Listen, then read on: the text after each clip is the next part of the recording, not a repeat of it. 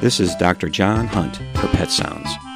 Allow me to spend some time with you discussing pets, pet care, and everything in between. Today I want to give a shout out to veterinary technicians. I will be forever grateful for all the veterinary technicians I worked with over the 30 plus years I was a practicing veterinarian. Not one ever let me down. As a matter of fact, they saved my hide on many occasions. Notice I said worked with rather than worked for me. Yes, I was the boss in my own clinic and had authority when I was an associate, but the technicians and I always collaborated, coordinated, and had a common goal of doing the best for our patients. We worked as a team. They all had their own personalities, special skills, talents, and backgrounds. We came to work, left our private lives behind to spend the day together caring for pets. Some days were relatively calm, with office calls and routine surgery. Yet others were complete hell, with dogs being rushed in from being hit by a car and the phone ringing off the hook, and pets that were dropped off in the morning to have x-rays taken or blood drawn or have a complicated surgery.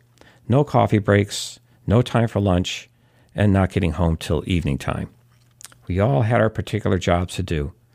The vet techs I worked with knew their jobs and coordinated responsibility with their fellow staff mates, all the while keeping me on task. As the only vet, my responsibilities were many, but my vet techs made sure I was getting what I needed to do while doing their own job. There is no way a veterinarian can practice good medicine without a good staff. At the Bucksport Vet Hospital, my core staff of Fran, Vicki, Jen, Vanessa, Christy, and in years past, Sharon, Deborah, and others, stuck with me thick or thin for many, many years. I'll never forget them. I always thanked them every night as I left the clinic for the day. It was a heartfelt, honest, appreciative thank you. We were a well-oiled machine that provided what I thought outstanding veterinary care in a small New England town. I was always very proud of my staff. We weren't perfect. We had our off days, but I would pit my staff up against any other veterinary staff in the state. As a new graduate back in the 1980s, I joined a one-man small animal practice in Avon, Connecticut. 2 technicians there were outstanding as well. Mickey and Terry were so good to me. I was unsure of myself, didn't know the clients, had to learn the ways of the hospital. They took me under their wing and made sure I was in the right place at the right time. My boss was a nice, competent vet, but his philosophy was that I had to make it on my own, no hand-holding. I appreciated that, but it also scared the heck out of me.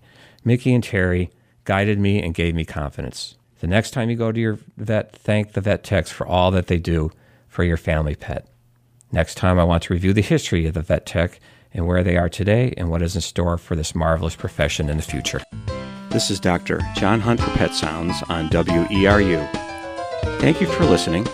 Remember, enjoy your pet and don't forget to give them a hug.